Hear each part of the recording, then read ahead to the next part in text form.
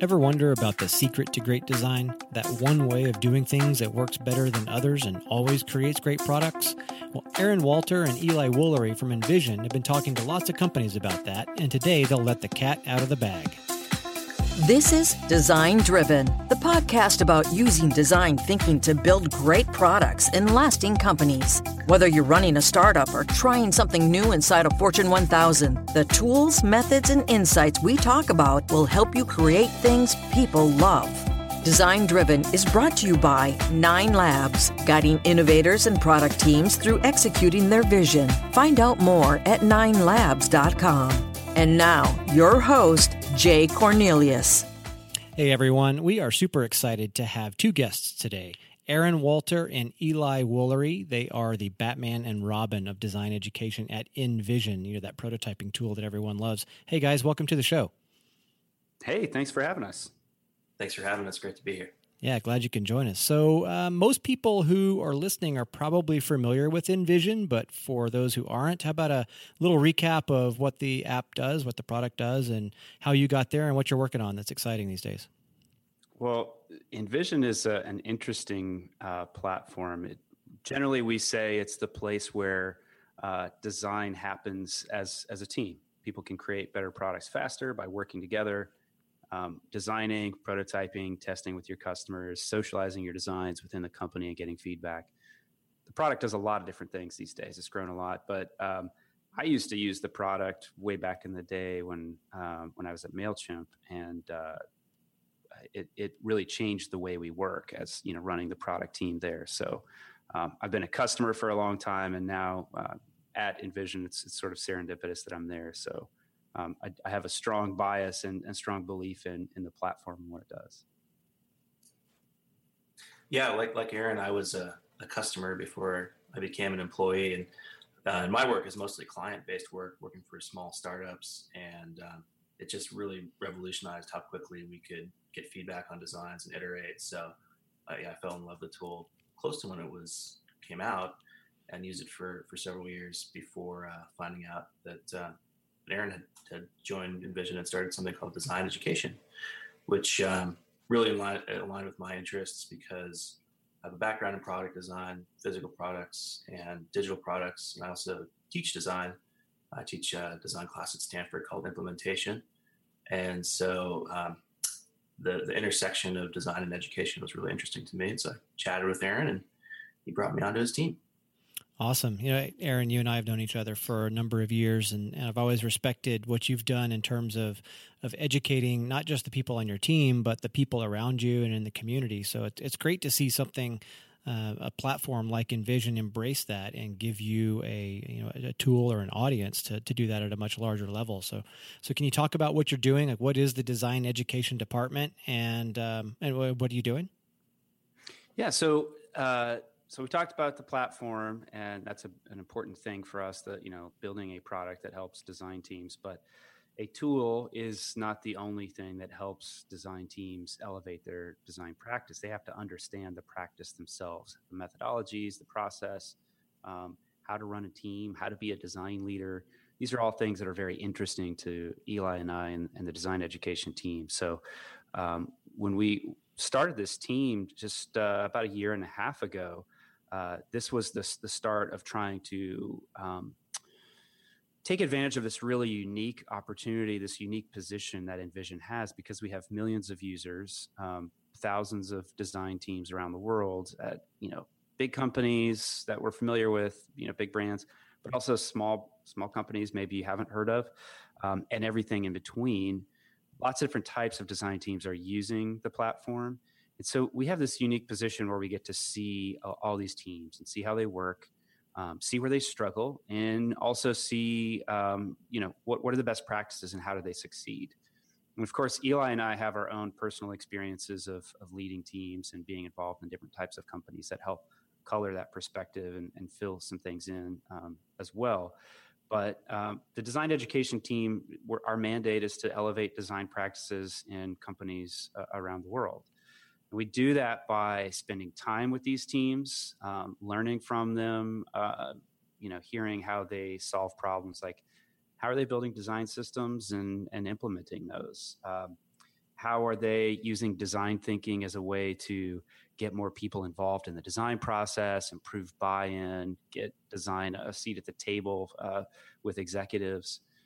So there are a lot of different types of things that we do, initiatives that we do to deliver on that promise of trying to elevate design practice. Yeah. So as you talk to a bunch of different teams, can you identify like some common themes about what works and what doesn't, not just around the tool, but around what types of projects they're working on and how they approach them? Yeah. So I think, I'm going to point to Aaron on that one, just for an essay he wrote about some of the things that design teams are struggling with as they're trying to scale design in their organization.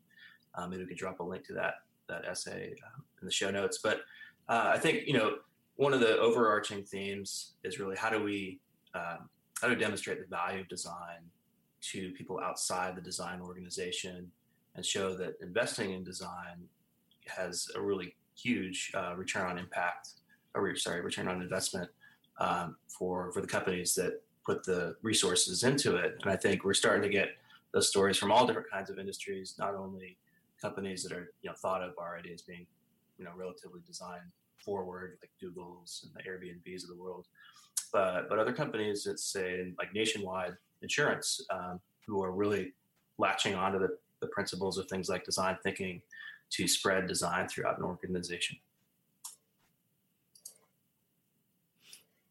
And that's a really common theme that we've heard is that, how do I communicate the value of design? And we think about that in what we call little d companies that haven't quite figured out that design is valuable and important and a key part of their strategy. It's how they, maybe improve profit margins or break through in a very busy marketplace.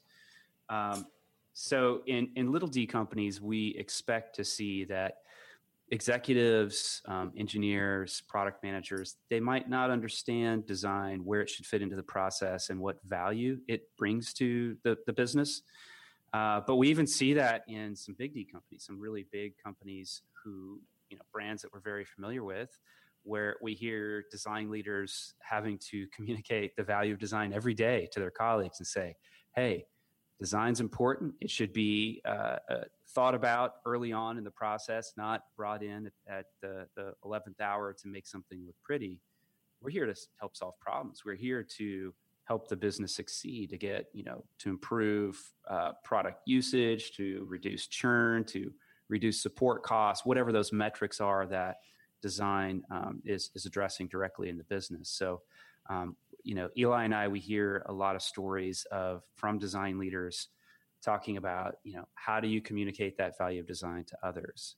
And a big thing is that, you have to bring more people into the process early on. And that's something that designers feel a little resistant to sometimes, of if we draw back the curtain and show people how we work and we get them involved in the design process, won't people value our contributions less because they think, oh, well, we can do that too. We can be designers. That's why we see, all this resistance and uproar in the design community when people like Jared Spool say, hey, everyone's a designer, and people just go crazy over that. But I think there's something to that, to what Jared's saying is everyone,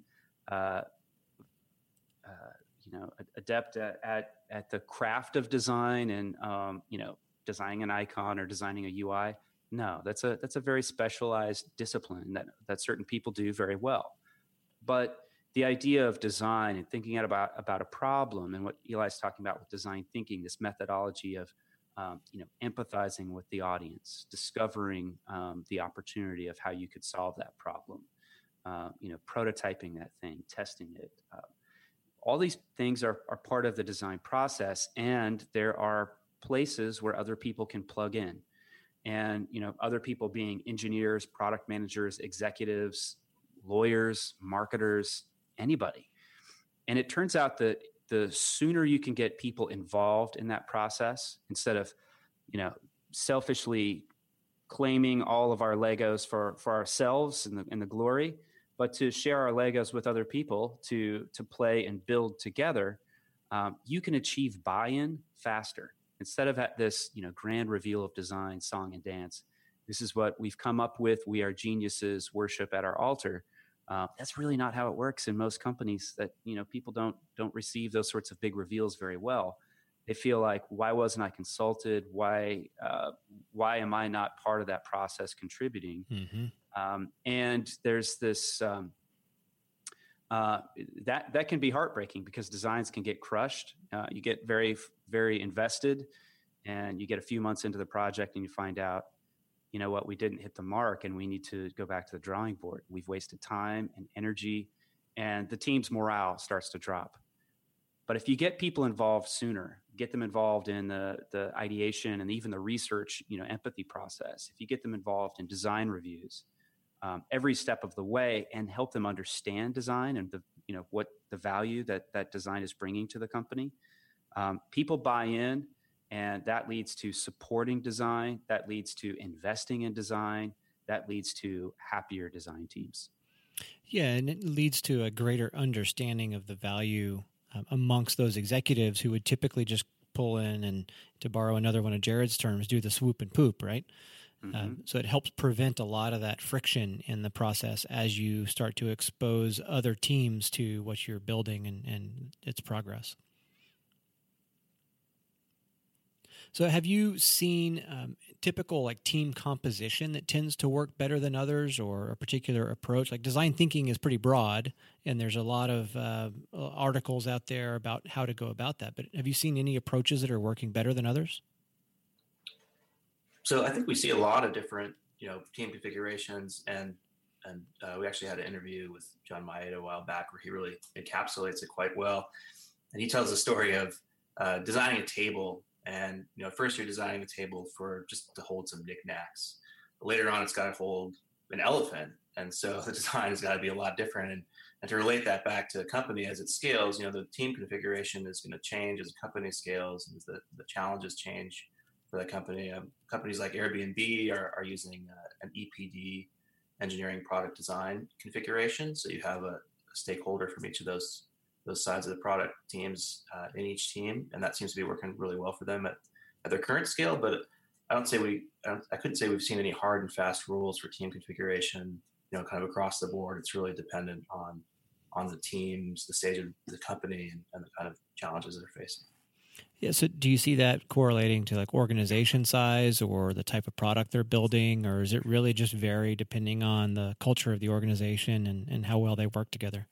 Yeah, it varies dramatically, and that's the thing that I think that I hope designers realize is that in a rapidly growing company, the design organization and just the org structure of the company in general is going to change a lot, and that's going to create FUD, fear, uncertainty, doubt. The organization changed. Where do I fit? Am I still valuable? Am I still going to be happy in this new configuration? So there's a lot of movement in organizational structure.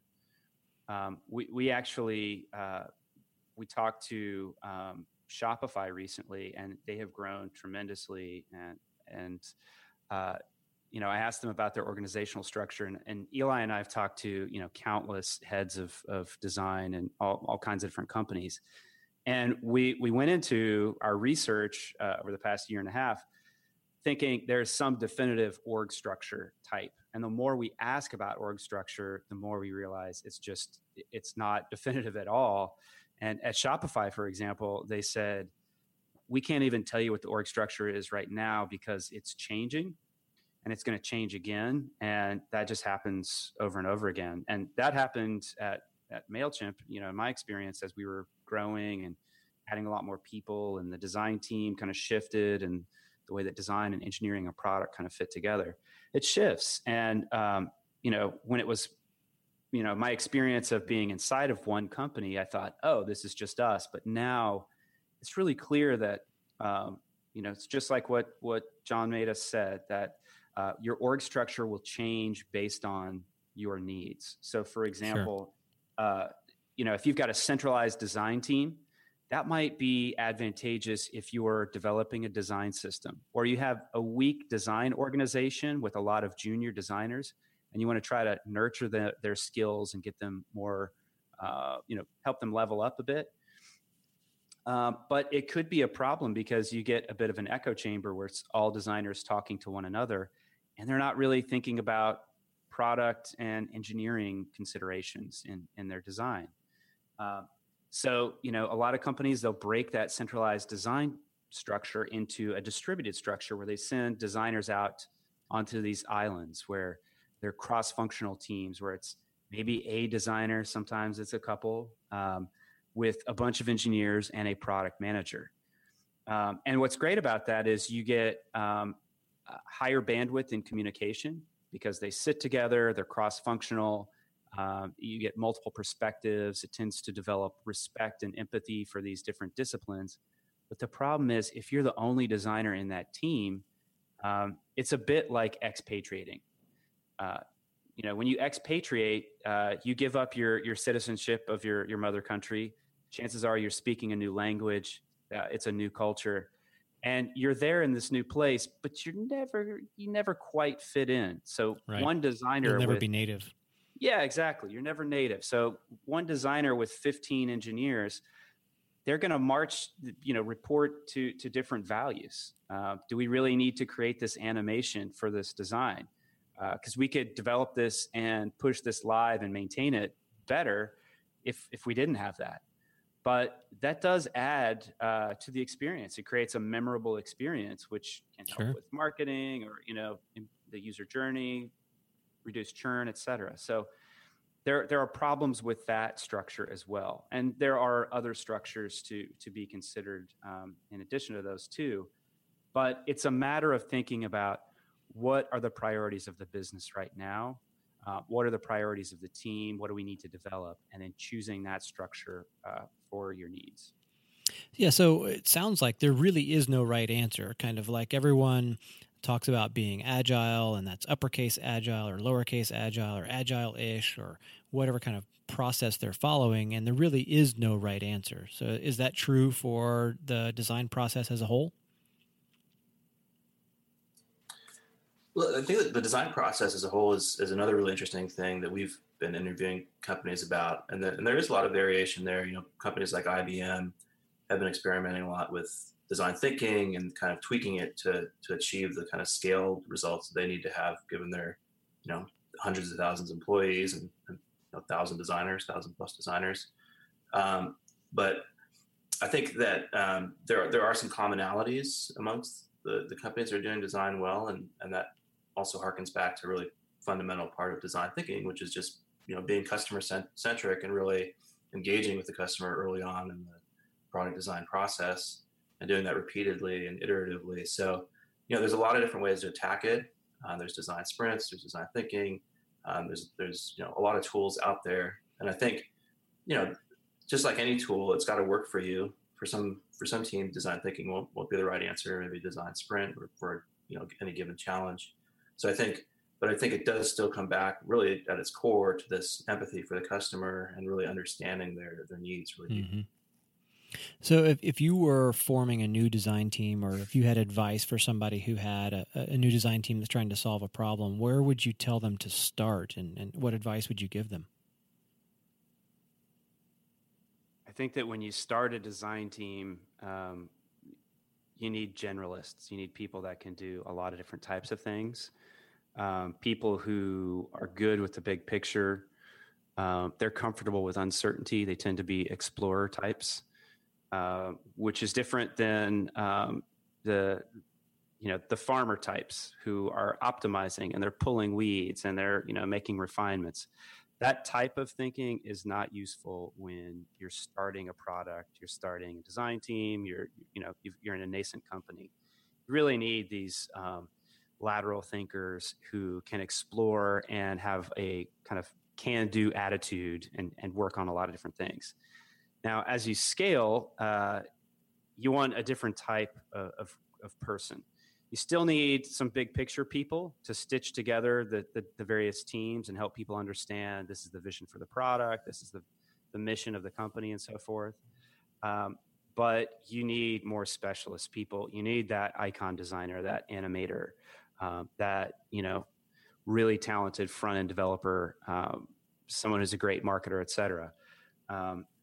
we see a lot of startups where people are, they might be working on the marketing site and the product, and they're at events and various things, and that just can't scale at a certain point. Like you're scrappy early on, and you try to work with what you have, and then as you scale and you want to really refine and level up your skill set, you need specialists, and as you add more specialists, you need a mortar to join all those bricks together. You need people who can organize teams and manage teams, who can rally people around a common mission.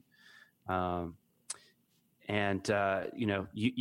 when you get to a very large scale and you've built a customer base and you're profitable, you're making money, that's when you need to bring in the farmers to optimize. Let's pull these weeds.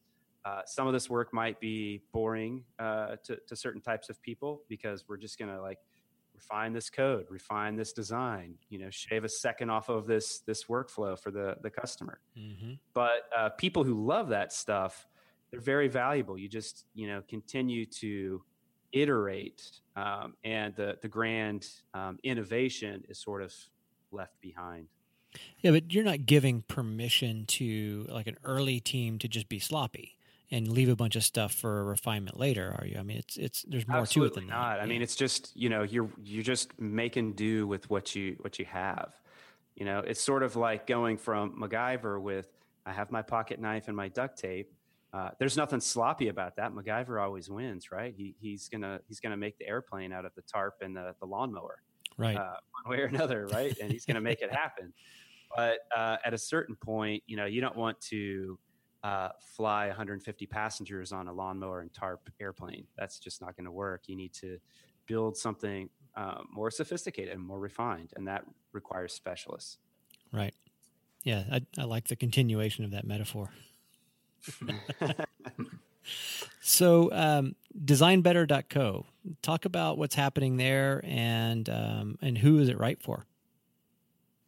Yeah, so you can kind of go back a little bit towards the origins of it, because there's a first big project when I came on, and Aaron kind of shared the vision for it, and I was just really impressed by how he pitched it and how they had thought it through, because there aren't all that many great resources out there for designers, or even people who are outside of design that want to understand some of the fundamentals and best practices. I think there's some good books, but there's not any really great kind of consolidated resource. And I think that's part of what we wanted to achieve with Design Better, was to create a repository of information that would, hopefully stand the test of time to a certain degree. So, there'll be specific things in there that will become outdated, but a lot of the principles, we hope, will stand the test of time. And it's something a designer can go to either early in their career, if they're just wanting to learn, or later on in their career, if they feel like they're getting stuck, because we're trying to address some of these common problems that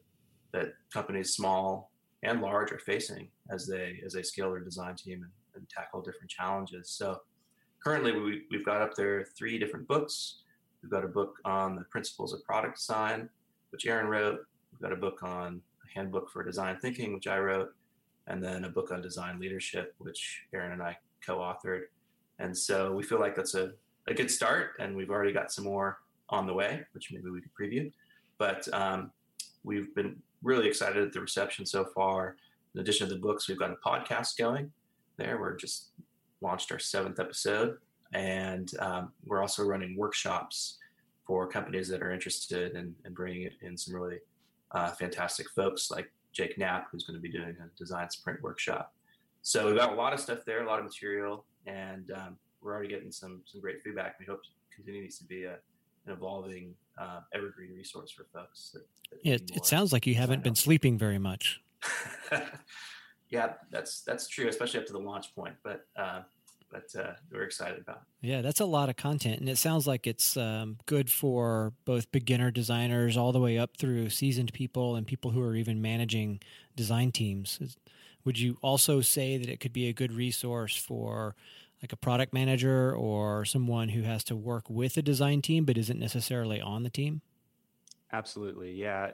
Each one of these 3 subjects that Eli outlined, product design, design thinking, and design leadership, I think that the more that product manager or an engineer who's working with designers, the more they can understand that discipline, that craft, the better. The better they can collaborate with their colleagues. So it's useful there too. And it's worth pointing out it was a very important thing for us to not just go deep and kind of wax academically about these various topics.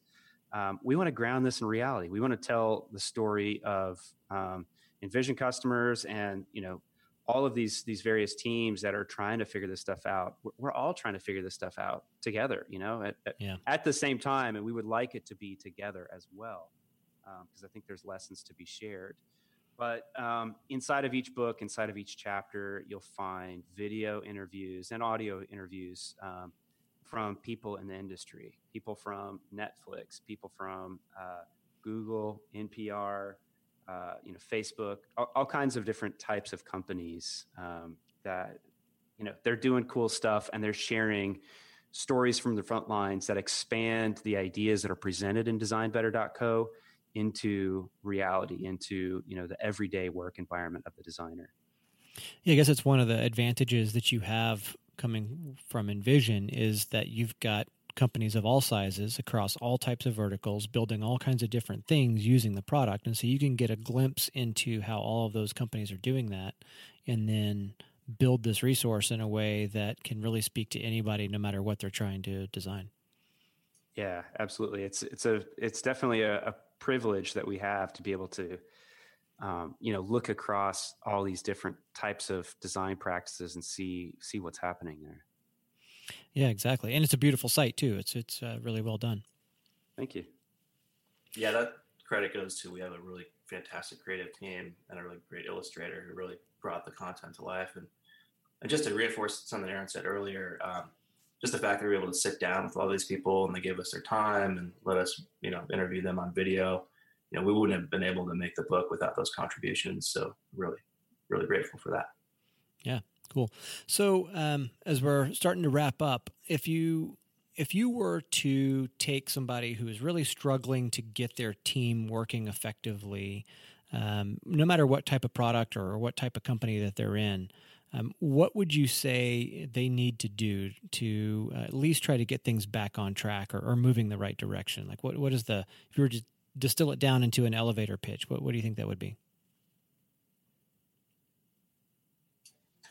So, being a designer, I'm going to give a bit of a biased answer, but I think, if you're talking about somebody who's on a design team and wants their team to be more effective, I think leaning on the skill of empathy is really a good one. Get out there, talk to your colleagues outside of the design team, talk to developers, talk to product managers, and understand their problems. Because if you bring something to the table and it's just your own perspective and biases and needs and desires that you're bringing to the table, it's not going to be nearly as powerful as if you understand what those needs are from other teams and from the CEO and from everybody that needs to make the decisions that's going to move the team forward. So I think really it comes down, if you want to be effective, to just leaning on those empathy skills that you already probably have as a designer. And to just build on that, I mean, this is the common theme that we've heard across many interviews with lots of different companies, is that design is a team sport, and not just the design team, but all teams. Mark Opland, who's a design manager at Facebook, said something that really resonated with us. He said that sometimes your feet are your best design tool. Getting up away from your computer, talking to other people. We've heard a number of designers who have been successful in their organizations. Common habit is that they have breakfast, they have coffee or lunch with their peers, colleagues in different departments that they have to collaborate with on a regular basis. So, for instance, at Airbnb, Alex Schleifer, who's the head of design, he has breakfast almost every morning with the head of product and the head of engineering. And that allows them the opportunity to build rapport, build empathy for one another, align their efforts, sync up on projects, and allocate resources accordingly. So that's a huge help. And then Ryan Page at Capital One, he also said something that I found interesting. He said, you don't win a VP VP position with your headphones on. And that just sort of reiterates this idea of, I like that. As designers, we love to, sip a latte with some great tunes on and, stare at our beautiful big monitor and design something. And that's great and an important part of what we do as individual contributors. But design at any sort of scale, it requires other people to touch our work, to take that to the next level, to the next step. And so if we are only focused on this one discrete step of pixels, layout, how does this feel, those sorts of things, and we're not thinking about how's it going to work? How will this be translated into code? What are the things I'm not thinking about because I'm a designer and I'm not thinking about data perhaps, or, engineering opportunities that I didn't know that we had? How does this align with the business objectives? That's a really important thing. How do I communicate this idea, this story to the company so they get excited and they want to buy into that and support it after it's launched, help market it, et cetera? So, the people who tend to do best and make it furthest in their career are those who have strong communication skills. They might have strong writing skills, and they're willing to step away from their computer and get to know other people. Yeah, that's great. So it sounds like empathy is the number one skill that people need to develop in order to be an effective designer. It's not so much about workflows or pixels or anything else, but just understanding who you're designing for and the context you're designing in, and being able to assemble those things in a way that works together. Yeah, absolutely. I mean, so, going back to my origins of teaching, that's sort of the core part of our product design program is focus on empathy and the people that are going to be using the products. Not so much the students, there aren't as much of an emphasis on the business side of things, but I think that carries over as they make their entrance into, real world jobs, that not only can they have the ear for the customer's needs, but they're well positioned to also understand their colleagues' needs and the leadership needs in a way that's really powerful. So I think, empathy is at the core of a lot of successful designers' careers. Yeah, couldn't agree more. Well, guys, it's been great having you on the show today. I really appreciate the insight and your time of coming on and chatting with us a bit about design and what you're working on. If somebody wants to learn more or speak with one of you guys individually, how can they find you and how should they reach out? I'm best reached probably just on Twitter at eWoolery. I'm also on Medium under the same name at eWoolery. Yeah, and you can catch me on Twitter. I'm just Aaron on Twitter. The trick is my name has 2 A's and 2 R's because my dad misspelled my name at the hospital. So it made it easier to get my Twitter handle. Yeah, and so it kind of like me with the one letter J, it serves as a great filter. So if someone misspells your name, you know that they don't know you that well. That's right. Well, thanks again, guys. Like I said, it's been a true pleasure having you on the show, and I'd like to get you back on the show at some point in the future and learn a little bit more about what you've learned over your course of working with people and how Design Better is working. So we look forward to doing that too. Thanks so much for having us.